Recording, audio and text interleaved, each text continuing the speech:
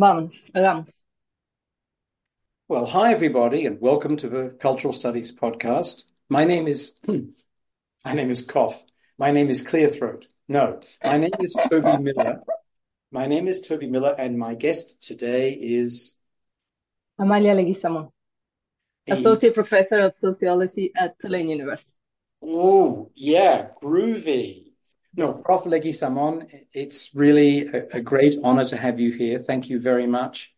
Your work, Thank you for inviting your work, as you know, has inspired me for, I guess, the 6 years we've known one another, and when I started reading it. It's almost 7 years, probably is 7 years since we met. And only our hairstyles have changed, right? me. So tell us what you've been thinking about these days. What's preoccupying you? What's interesting you? What's dynamizing you right now? So things that have been taking my attention lately are, of course, issues around climate change. For one, because I am an environmental sociologist, so the environment is very much part of my work. Also, because I do live in New Orleans, and um, disasters and extreme weather events are part of our everyday life. Um, so I have been thinking a lot about the climate crisis, thinking a lot about how sociology engages with studying the climate crisis, how much or actually how little sociologists think about the environment, um, thinking a lot about how sociology is very much preoccupied with problems. And this is something I have been doing as a sociologist, studying problems.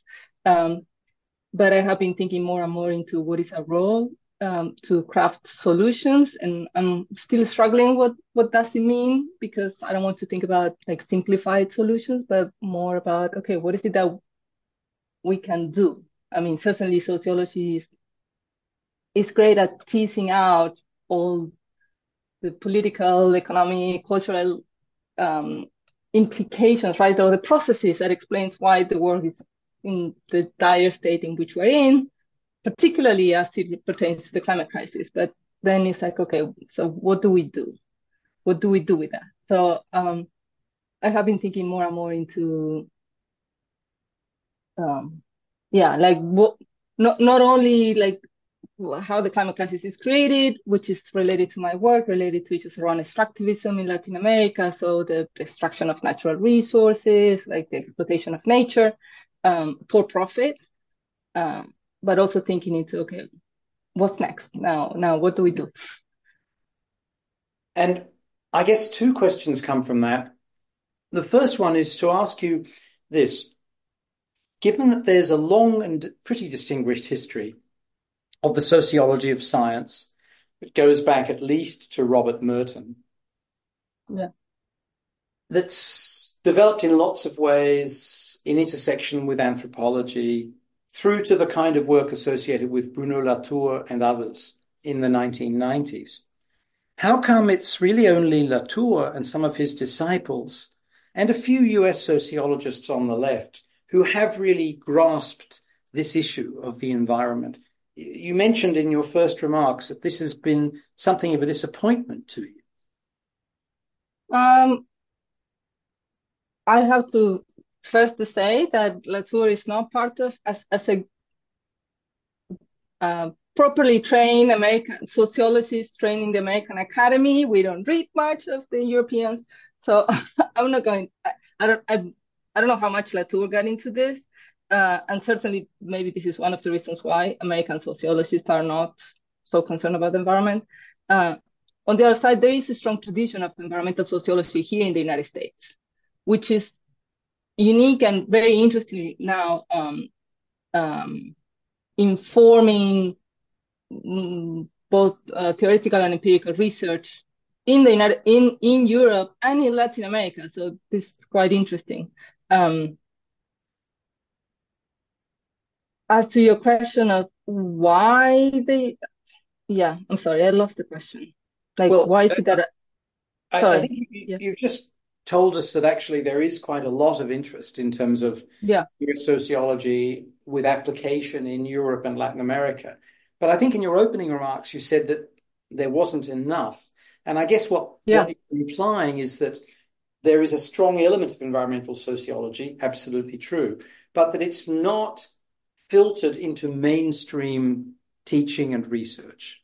Yes, That certainly. a textbook of Sociology 101 is unlikely to have much on the environment. Is that Yes. right? Yes, that is correct. And that's something that more sociologists are starting to be aware.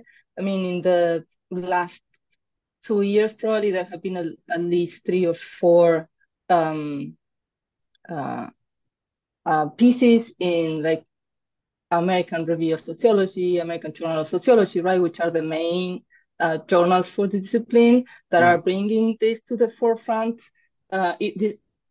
For sociology in general, right? Why is it that sociology in general is not concerned about the environment, or how is it that we can think about the climate crisis, etc., or trying to bring environmental sociology not as a subfield, right, but something that all of us are actually thinking in many ways, right? Like, I mean, if you think even classic urban sociology as from the Chicago School, I mean, the issues around the city, housing, poverty, all those things have always been related to thinking about the environment in that sense. But how do we bring it in? I mean, lots of people, I mean, maybe not lots of people, some people, and this is something that I'm thinking more, is related to the ways in which are related to the ways in which the discipline emerged, right? Like, what were the issues of concern when the discipline emerged?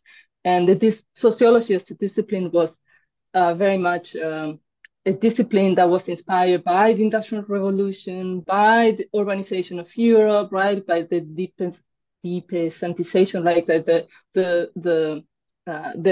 growth of the city, right? The growth of the emergence of the salaried worker, right? Like wage workers, right? Like he's trying to move away from tradition. I mean, this is classic, like Gesellschaft, right? Like, so the entire discipline uh, mm, from the positivists, right, through Marx, Weber, Durkheim, um, emerged from this idea of thinking questions around the city, right? And then becomes like, and from that related, that in the spirit of the Enlightenment, right, like comes the split, like the duality, right, like the mind over nature, mind over body, the distinction of the natural sciences and the social sciences, right? So it is the split is part of the epistemological frameworks of the sciences themselves, right? Like the natural sciences are going to focus in the study of nature, right? And this is a nature with capital N, right? Like it's and and then that becomes like the field of the natural sciences, right? Biology, geology, ecology, etc. And then the social sciences are going to focus on people, on society, right? Like, and as if we are also existing in the abstract. Um, and that original disciplinary split, right, like has continued, and I see it. I mean, and I see it in the present in the ways in which we train our students, and and and then how do we frame the problems, and then how we frame the solutions, and linking back to when you asked me earlier, like what are the questions that concern me, is that something that I'm working currently on is into thinking into, okay, if we are to think about how do we approach a quote unquote solution, right? To, I mean, some people call the climate crisis a wicked problem. I don't like to think it like in those terms, because wicked has a moral tone to it that I don't appreciate, because it isn't. I mean, it is the problem that we have created as a society, right? That has both natural or ecosystem and then society implications, right? So in order to address those issues, then we need to be thinking about a, a, a complexity of factors that, if you're coming to study them from the perspective of your discipline, you're only seeing like a fraction of the problem, right? So ideally, and here is where the interdisciplinary collaborations come in, right? Like the interdisciplinary teams come in, is that, well, everyone should be able to bring their own disciplinary insight and then somehow put the pieces of the puzzle together. But that, what I'm seeing is that that also doesn't work, because as part of our disciplinary training, like if something has always been an absence in the ways in which you have been trained to think about the world, right?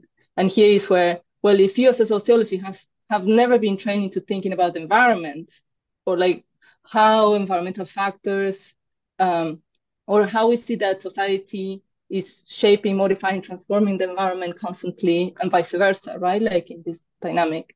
If you've never been trained to think like that, how do you even engage in, like, how do you unveil that assumption? That's something I have been thinking more and more. And I don't have an answer. Well, I'm working on it. Beautifully put as a dilemma.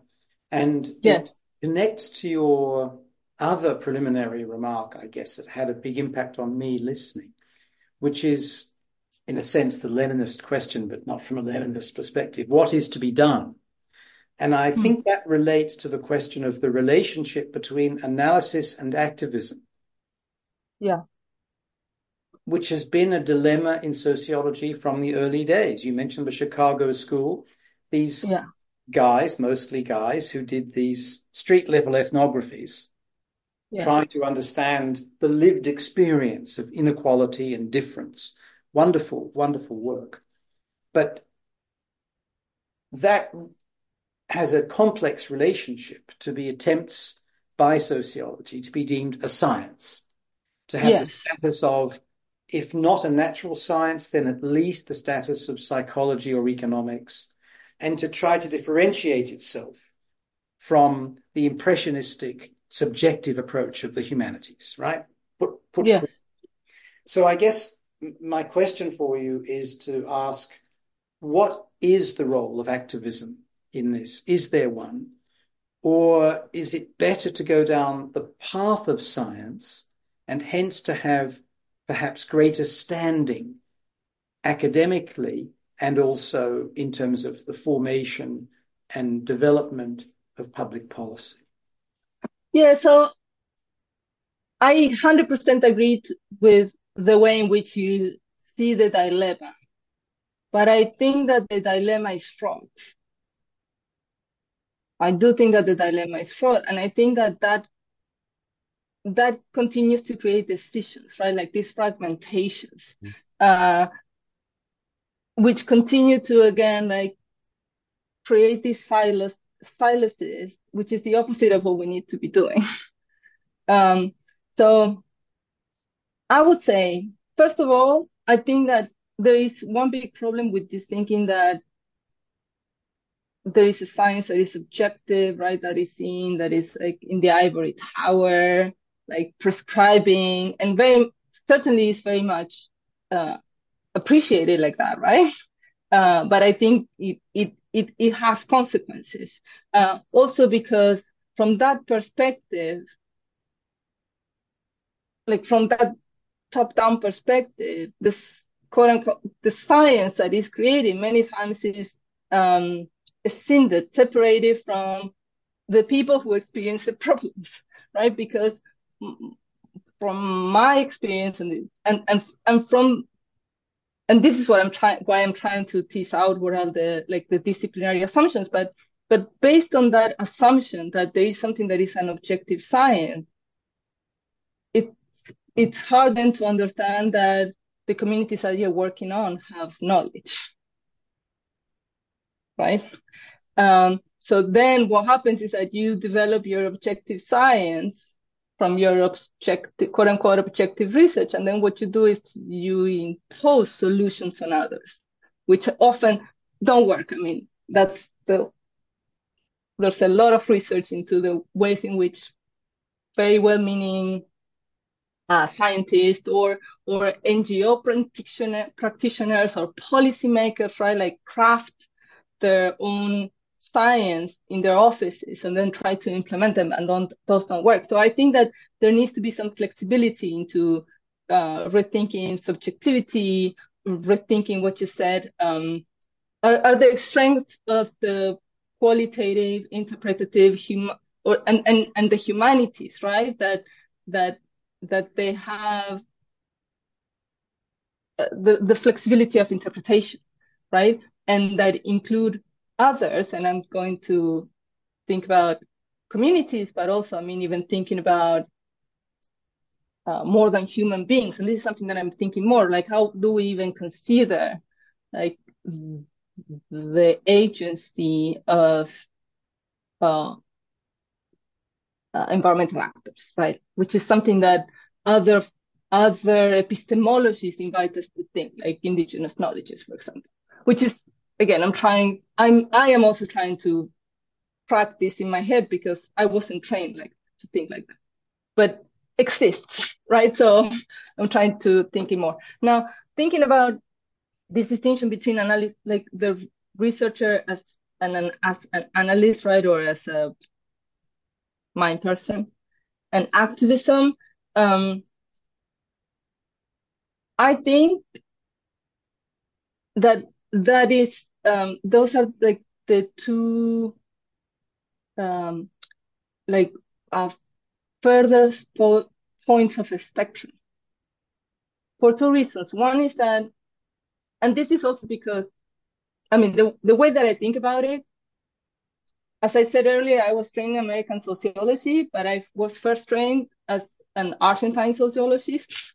And in Argentina, the social scientists, I mean, particularly sociologists, we all enter into sociology because there's something that we want to do about it. And sociology is political, and that is not questioned in the way that it is here in the United States, that in the United States, there's this category of the public intellectual, right? Like, or something like public sociology, which is something that some sociologists do. Some sociologists who are interested in quote unquote changing the world or enacting in policy or working with the communities or doing activism, like call themselves public scholars or public sociologists. In Argentina, that doesn't exist. All sociologists are publics. Like the distinction is irrelevant. So to me personally, the distinction is irrelevant. And the reason why I entered sociology is because we're here to do something about it. Now, how, like, that's the next question, but at least to shine light on problems and to engage in issues that people care about and that we care about and that people that we care about. I mean, there's an urgency in the things that I study, and therefore there's a goal on research, right? That said, and this has happened to me in my work, is that the activists can be, and as I said, like, it's like the farther east of the spectrum, right? Because I think that there's a role for activism, which is uh, not separate, but like, again, like uh, further to the left, I would say, to what is it that you can do. Now, that said, something that I have been thinking much more, and this is in relationship to the importance of sociology, becoming actually useful, is and more and more people are thinking about this, and particularly environmental sociologists, people who are working on issues around environmental justice, is the importance of making an ethical claim, right? Of like more and more people who are thinking about issues around justice. I mean, that is a political statement, and it's a desire, right? And it's a purpose that that um, that while I would certainly think that like the most like positive sociologists would say, well, what are your claims to validity for issues like that? Like, I'm of the type of, I don't care about that question. Like, I really don't care about it. I mean, I care about issues of justice because that's something that matters to me. and having to prove that, like, why do we need to reduce inequality, or why should we care about issues about sexism, racism? It's like, that's a waste of time. Like, we care about those things, so therefore let's do something about it. And so yeah, so I wouldn't, I mean, to wrap up your question, I do think that there's a role for sociology as a discipline and then as a science, right? Because we do have the methodological skills to understand the world, right, and make claims about processes and why the world works like it does, and therefore what we can do, right? So those are part of the method, right? That gives us validity to present potential solutions, right, towards changing the world to get to see the world that we want to see. So Yeah. it's somewhere in the middle, Now, if that makes sense. at the beginning of your very eloquent and very profound answer, you said something that made me think about your book, Seeds of Power. So this Mm. is where we do product placement Okay. and ask you to talk about it, because you said something to the effect of that there's a problem when you have, in a sense, sociological expertise, which is brought to bear on popular knowledge in order to find it partially wrong or partially right or inadequately expressed or whatever it might be. And one of the things that I see as a great strength of your brilliant book, Seeds of Power, is the way in which you can give us the political economy and the agrarian science of a situation, in this case, genetically modified soy farming, and talk about the problems of capitalism and the problems of ecology, but also give real credence and a big voice to those in voces populares. We don't really have the right expression in English, but it's awful, but ordinary people's views, Mm-hmm. Yeah. whose lives, livelihoods, physical environments are transformed as a consequence of this kind of agriculture, and in many ways in with a positive experience of that. So Yeah. I wondered if you could just tell us a little bit about Seeds of Power and how you, if I've put this correctly, how you navigate those different levels and forms of knowledge. Yes. So Seeds of Power is a book about environmental injustice, the environmental injustice that emerges around genetically modified crops in Argentina. Argentina is the third largest grower of genetically modified crops, particularly soybeans, right? And the key about genetically modified soybeans, for people who don't know what genetically modified crops, is that they have been modified to tolerate a particular herbicide called glyphosate that people may know because that's Roundup, right? So what has been happening is that while Roundup is by itself less toxic than most herbicides that are being used, the problem is that for Argentina and the United States and Brazil, which are the other two countries where genetically modified soybeans are grown in such a vast scale, is that the scale is massive. More than half of all arable land in Argentina is grown with soybeans. So, and they're grown with soybeans, genetically modified soybeans, and genetically modified corn, uh, harvest after harvest. So the impact is massive. The important thing about soybeans for Argentina is that those crops are meant for export, right? So it's a huge source for foreign income for the country. Now, how did I navigate the levels, right? And that is part of the story of the book, right? Like trying to distinguish what is the meso scale, like the political and economic structure.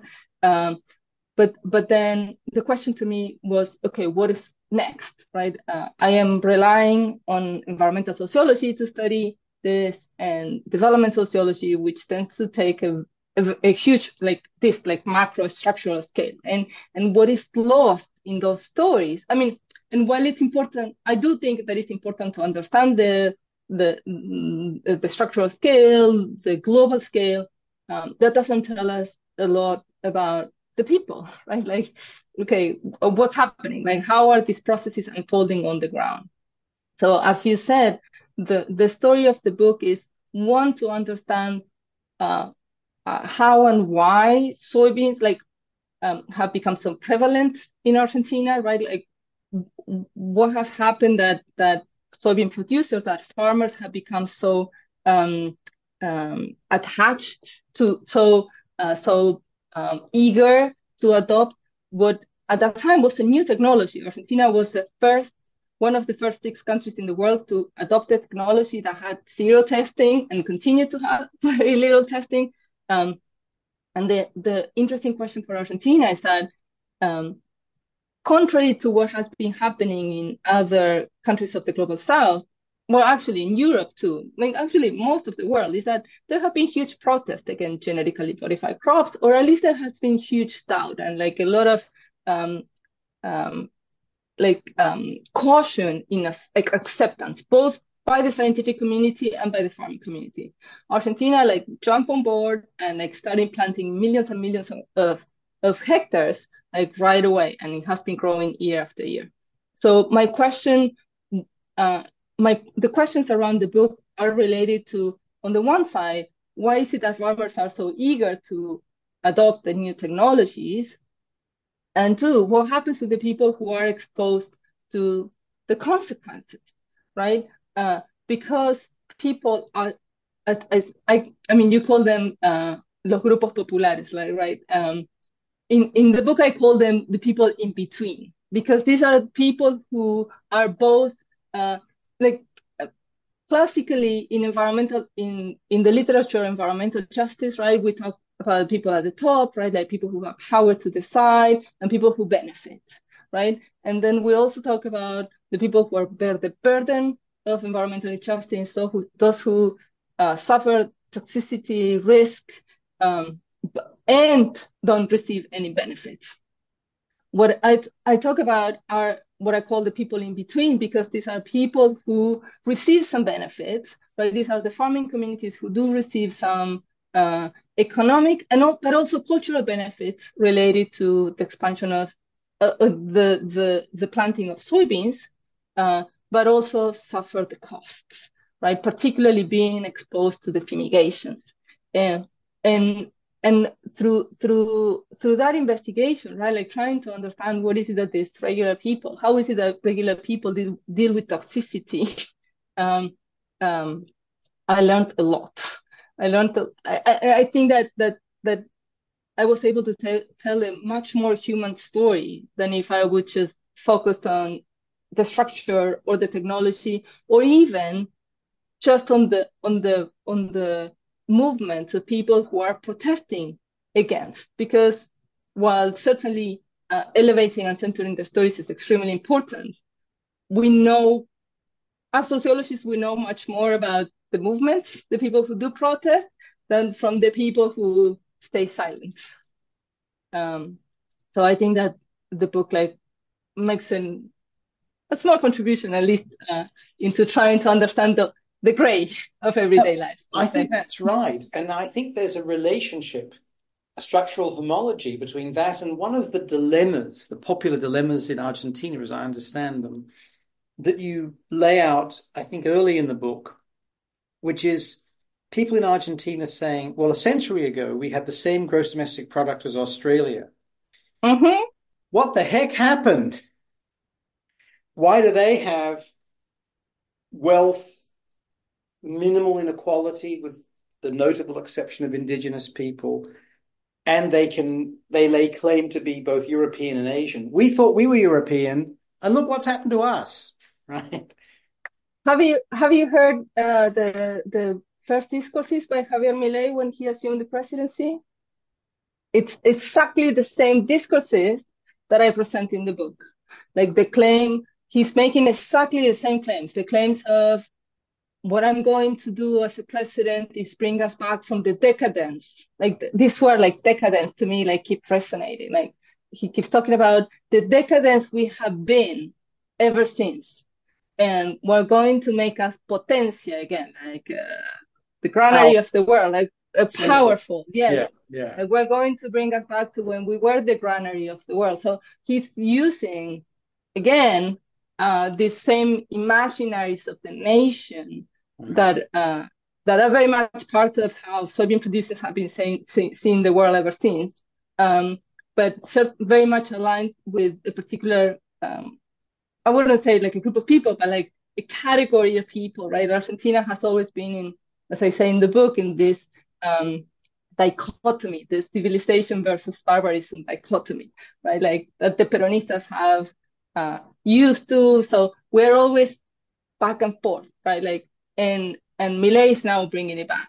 Like, what we need to do is more agro industry, more like industrialize the countryside, so that we can become like end the decadence and become part of the top nations of the world. He's selling everything. I mean, it's crazy. Like, he's changing uh, the laws that protect agriculture, that protect land. He shut down. Well, he didn't shut it down, but the Ministry of the Environment now is a subsecretary. So all the regulations and mechanisms that were there to protect uh, people and nature are taken away very And quickly. I mean, like, overnight. his vice president is a daughter of the dictatorship, Yeah. right? And an apologist for the Mm-hmm. dictatorship. Yes, yes. I mean, this is something I thought I would never see, except now that I live in Spain, I've realized that the civil war here never ended, just as the civil war in the US never ended. Never ended. Yeah. But here, unlike in the US, there are quite a lot of people who were actually alive during the Civil War, and of course, many more who were tortured or torturing during the dictatorship in the 4 decades afterwards. And so I see mass movements, hundreds of thousands of people marching up and down my street in the name of a fascist imaginary, right? Yeah. So, yeah, it frightens me when we Mm-hmm. see these administrations that they're not really, I shouldn't even say she's an apologist for the dictatorship. She's a celebrant. Yeah. Yeah. Yeah. And Yeah. Millet the same. And it's really interesting. As you know, one of the questions I always ask Argentines, such as yourself, is, so what is Peronismo? You always give me an answer, and then there'll be another Argentine at the other end of the table saying, no, no, no, no, no. Yeah. It's like this or it's like that. But what's interesting is that, yeah. sorry, go ahead. Yeah. In when I took politics of Latin America in my graduate level, in the class in graduate school, and we were a bunch of people from Latin America, but also some Americans, and I was someone like turned around and was like, "Oh, professor, what is Peronism?" And but the interesting thing was that we had a guest speaker that day who was, his name was Vila.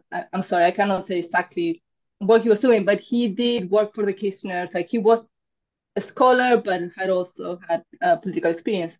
And his response, which always stuck to me, is like, he said, Peronism is a political machine, right?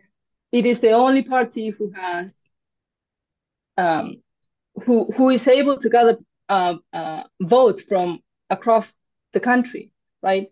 Which is something that until Macri and certainly until Milei, no one had been able to do. So what Milei did has like upset anything that the politólogos have been able to understand, because he's someone that didn't have the political machine, right? Like,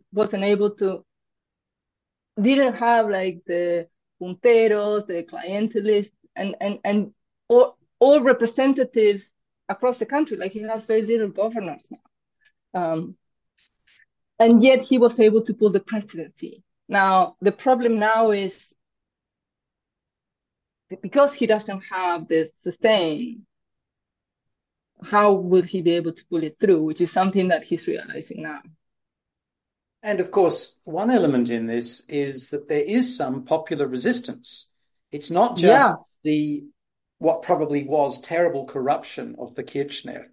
Although, as you know, for many years, my heart was open to Christina, but she never answered mind in there. What probably was the terrible corruption of the Kirchner and Hmm.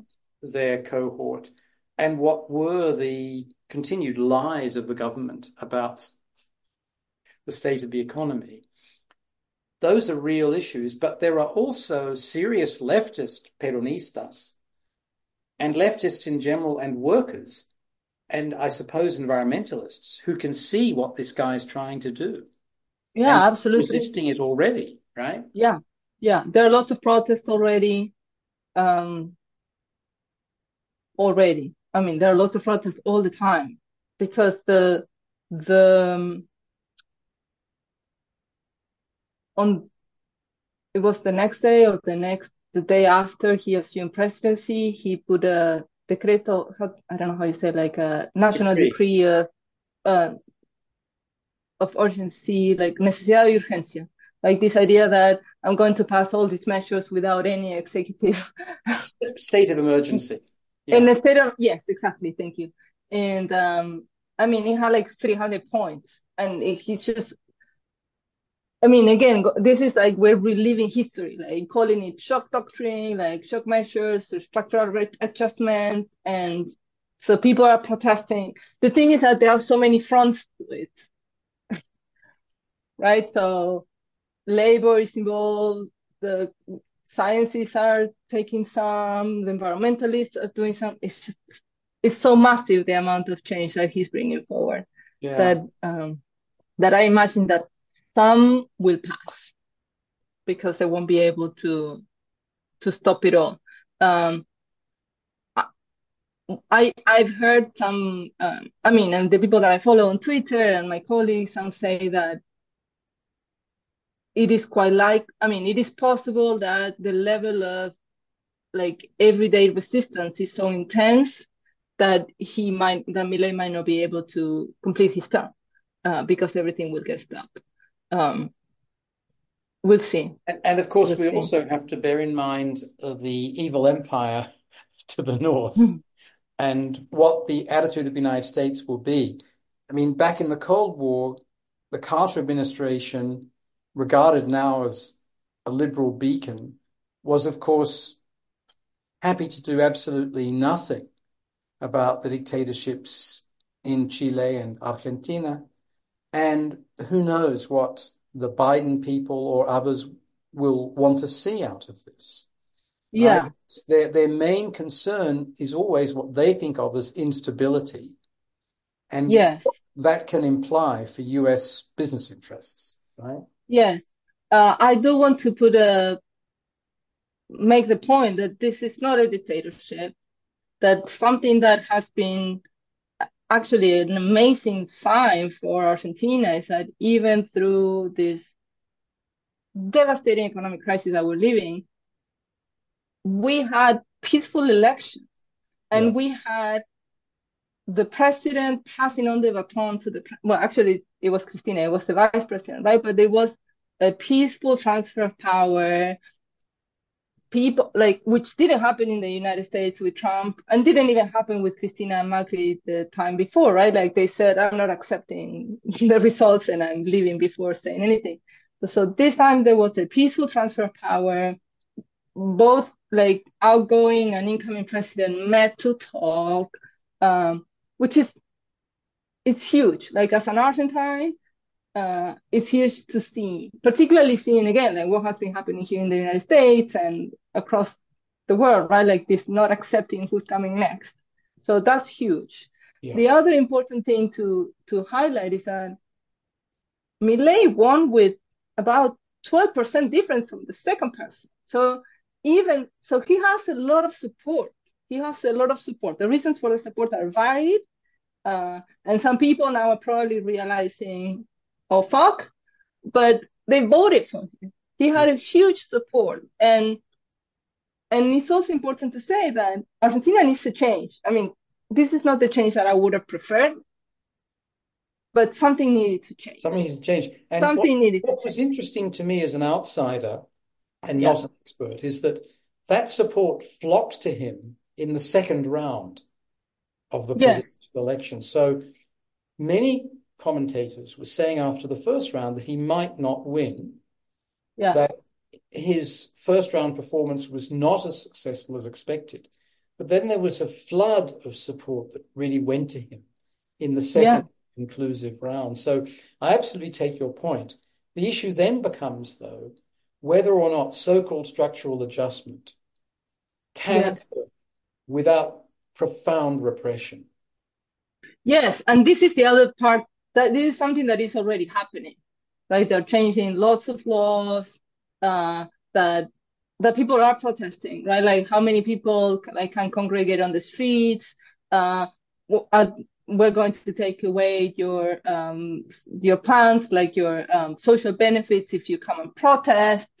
So yes, I mean the repression is going to happen, and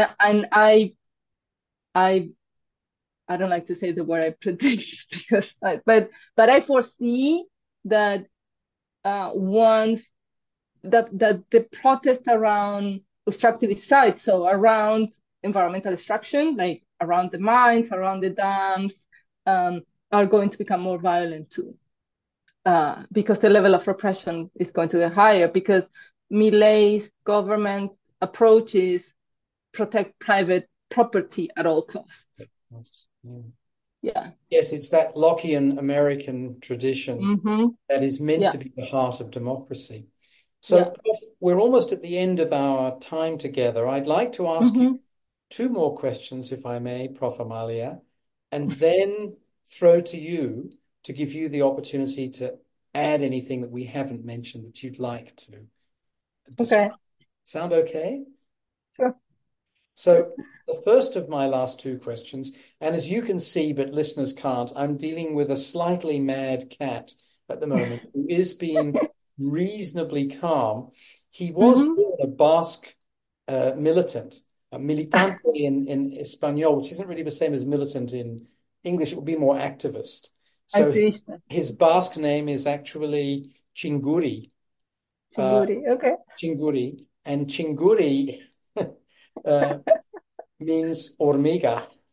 Okay. Which is a slightly mad name for a cat. I think we could all agree. So he's been But Chinguri is sweet. Chinguri significa hormiga, which means ant, and he's been renamed by my younger daughter Naranja because of his color, orange. But he's becoming more and more vainilla as he gets a little bit older. Anyway, he is here, and so right now he's being a little calmer. He was very feisty when we began. However, my first question to you, Prof. Leguizamón, is to ask you how you manage to do the incredibly rich field work that you do. Because one of the things I think in your book is very important is gender. But there are these moments in the book where it feels as though you sit down with the women of the family around the kitchen table, and that's when you get, in inverted commas, the real story. That's my version of things. Yeah.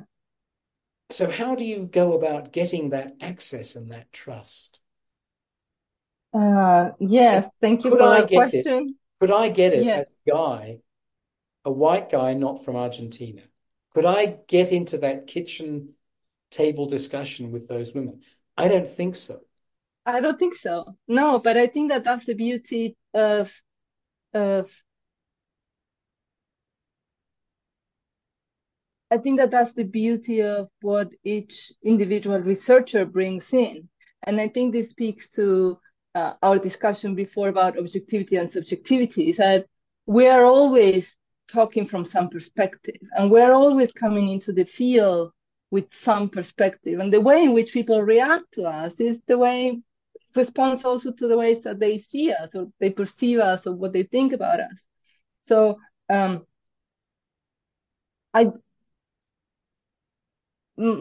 work, and particularly for the book, comes from, a classical qualitative perspective of doing interviews, but also doing some participant observation. The interesting thing that happened though, and this is the part of also the beauty of qualitative work, like the inductive part of it, like the things that you're not expecting are going to happen, is that I entered the field having questions around the adoption of the technologies, right? Like, why is it that farmers adopt the technology of genetically modified crops? That, to me, without thinking about it, was both, in the first place, a very gender question, because the people who are in charge of those decisions of deciding what to grow and how to do it are men in Argentina, right? They're millionaire upper class men of European descent. So it's a gender issue and it's a race issue, right? And I took those completely for granted because that's what it is. Now, as I was going about doing my research and spending more and more time in the field, right, in the farms, what I realized is that, which is also something that I haven't thought about, is that I was the gender person for them too, because I was suddenly the only woman in asking interviews, like doing these interviews to all these men, which is something that I didn't consider. But while being in the field, right, like we've been in the countryside in Argentina, there was certainly an in and out. Even though I was there all the time, there was certainly an in and out in the terms of, okay, I'm going to go to the farm or to the company, like the agribusiness companies that makes decisions, for example, right, like financial decisions, et cetera, et cetera. And then the women will leave, right? Like they would say like, okay, like now you go do your work, and then I will come back. And then, but in the downtime, I was not hanging out with men because our rural society in Argentina continues to be very traditional, right? Like it's heterosexual. Women are, the men are the breadwinner and go out to work. The women are the caretaker, right? So I was in the downtime spending a lot of time with women, taking care of children, and for a long time, for me, that wasn't part of my research. That was the interesting thing. So I wasn't taking notes about it until they started talking about the ways in which they were worried about the fumigations. And that's when I saw that something was happening, right? That pertained to my fieldwork, that pertained to my research, that pertained to my question around genetically modified crops, that even though the women for a long time have told me, you don't talk to me because, and I would say I'm not talking to you because you're not deciding, right? You were also very much part of the story. But it wasn't, I mean, I know that now, because I learned from that experience, that's something that I do, like try to pay more attention to actually everything that is happening. The first time that I did it, it really very much took me by surprise, and I write about that in the book. You do, and it's wonderful work. And it reminds me of, in a sense, a reverse motion, which is Laura Nader in the 70s saying to anthropologists, we should study up.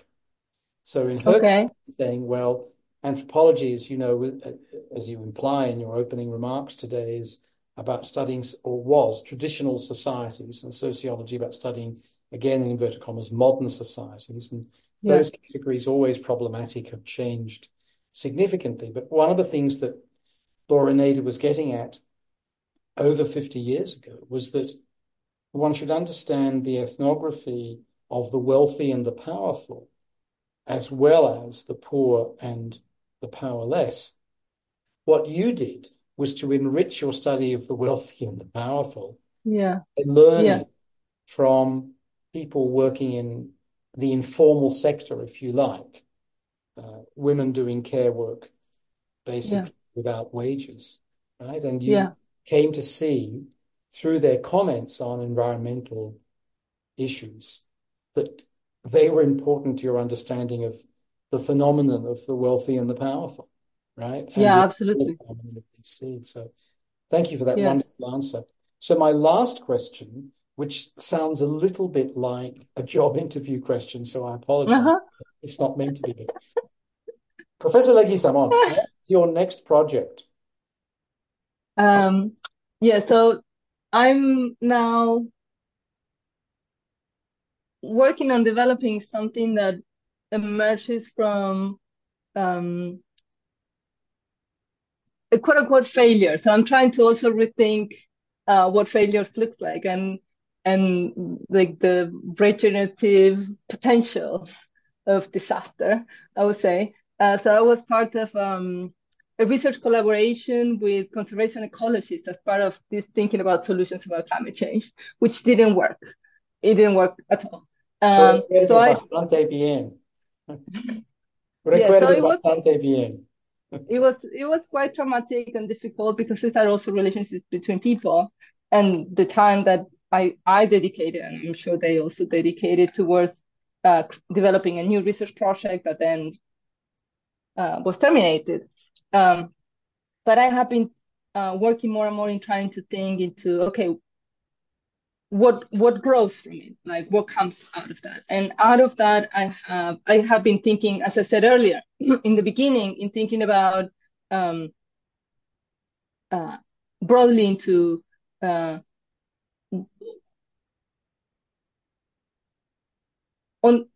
the one side, like what makes or breaks a research collaboration, like particularly related to climate change, right? So I'm thinking more and more into, okay, how do what I want to be able to understand, like where do people come from, like related to their epistemological frameworks, right? Uh, as to understand how then we might be able to come together as researchers coming from both the natural sciences and the social sciences to do an transdisciplinarity that flourishes. So I'm thinking about developing a framework for interdisciplinarity to flourish.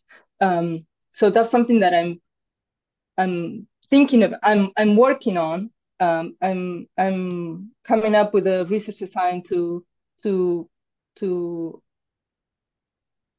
meet the researchers. So I want to do research about the researchers. So I want to meet the people who are doing this kind of work and try to see what work and what doesn't for them, like to try to tease that out because as I said earlier, there's a lot of emphasis and money being put from the universities, the donors, the organizations like NSF, NIH to say like, oh, you go do your interdisciplinarity project, right? And then teams get pulled together, but we are supposed to be able to know how to do it without fully understanding how. So I want to think about the previous step.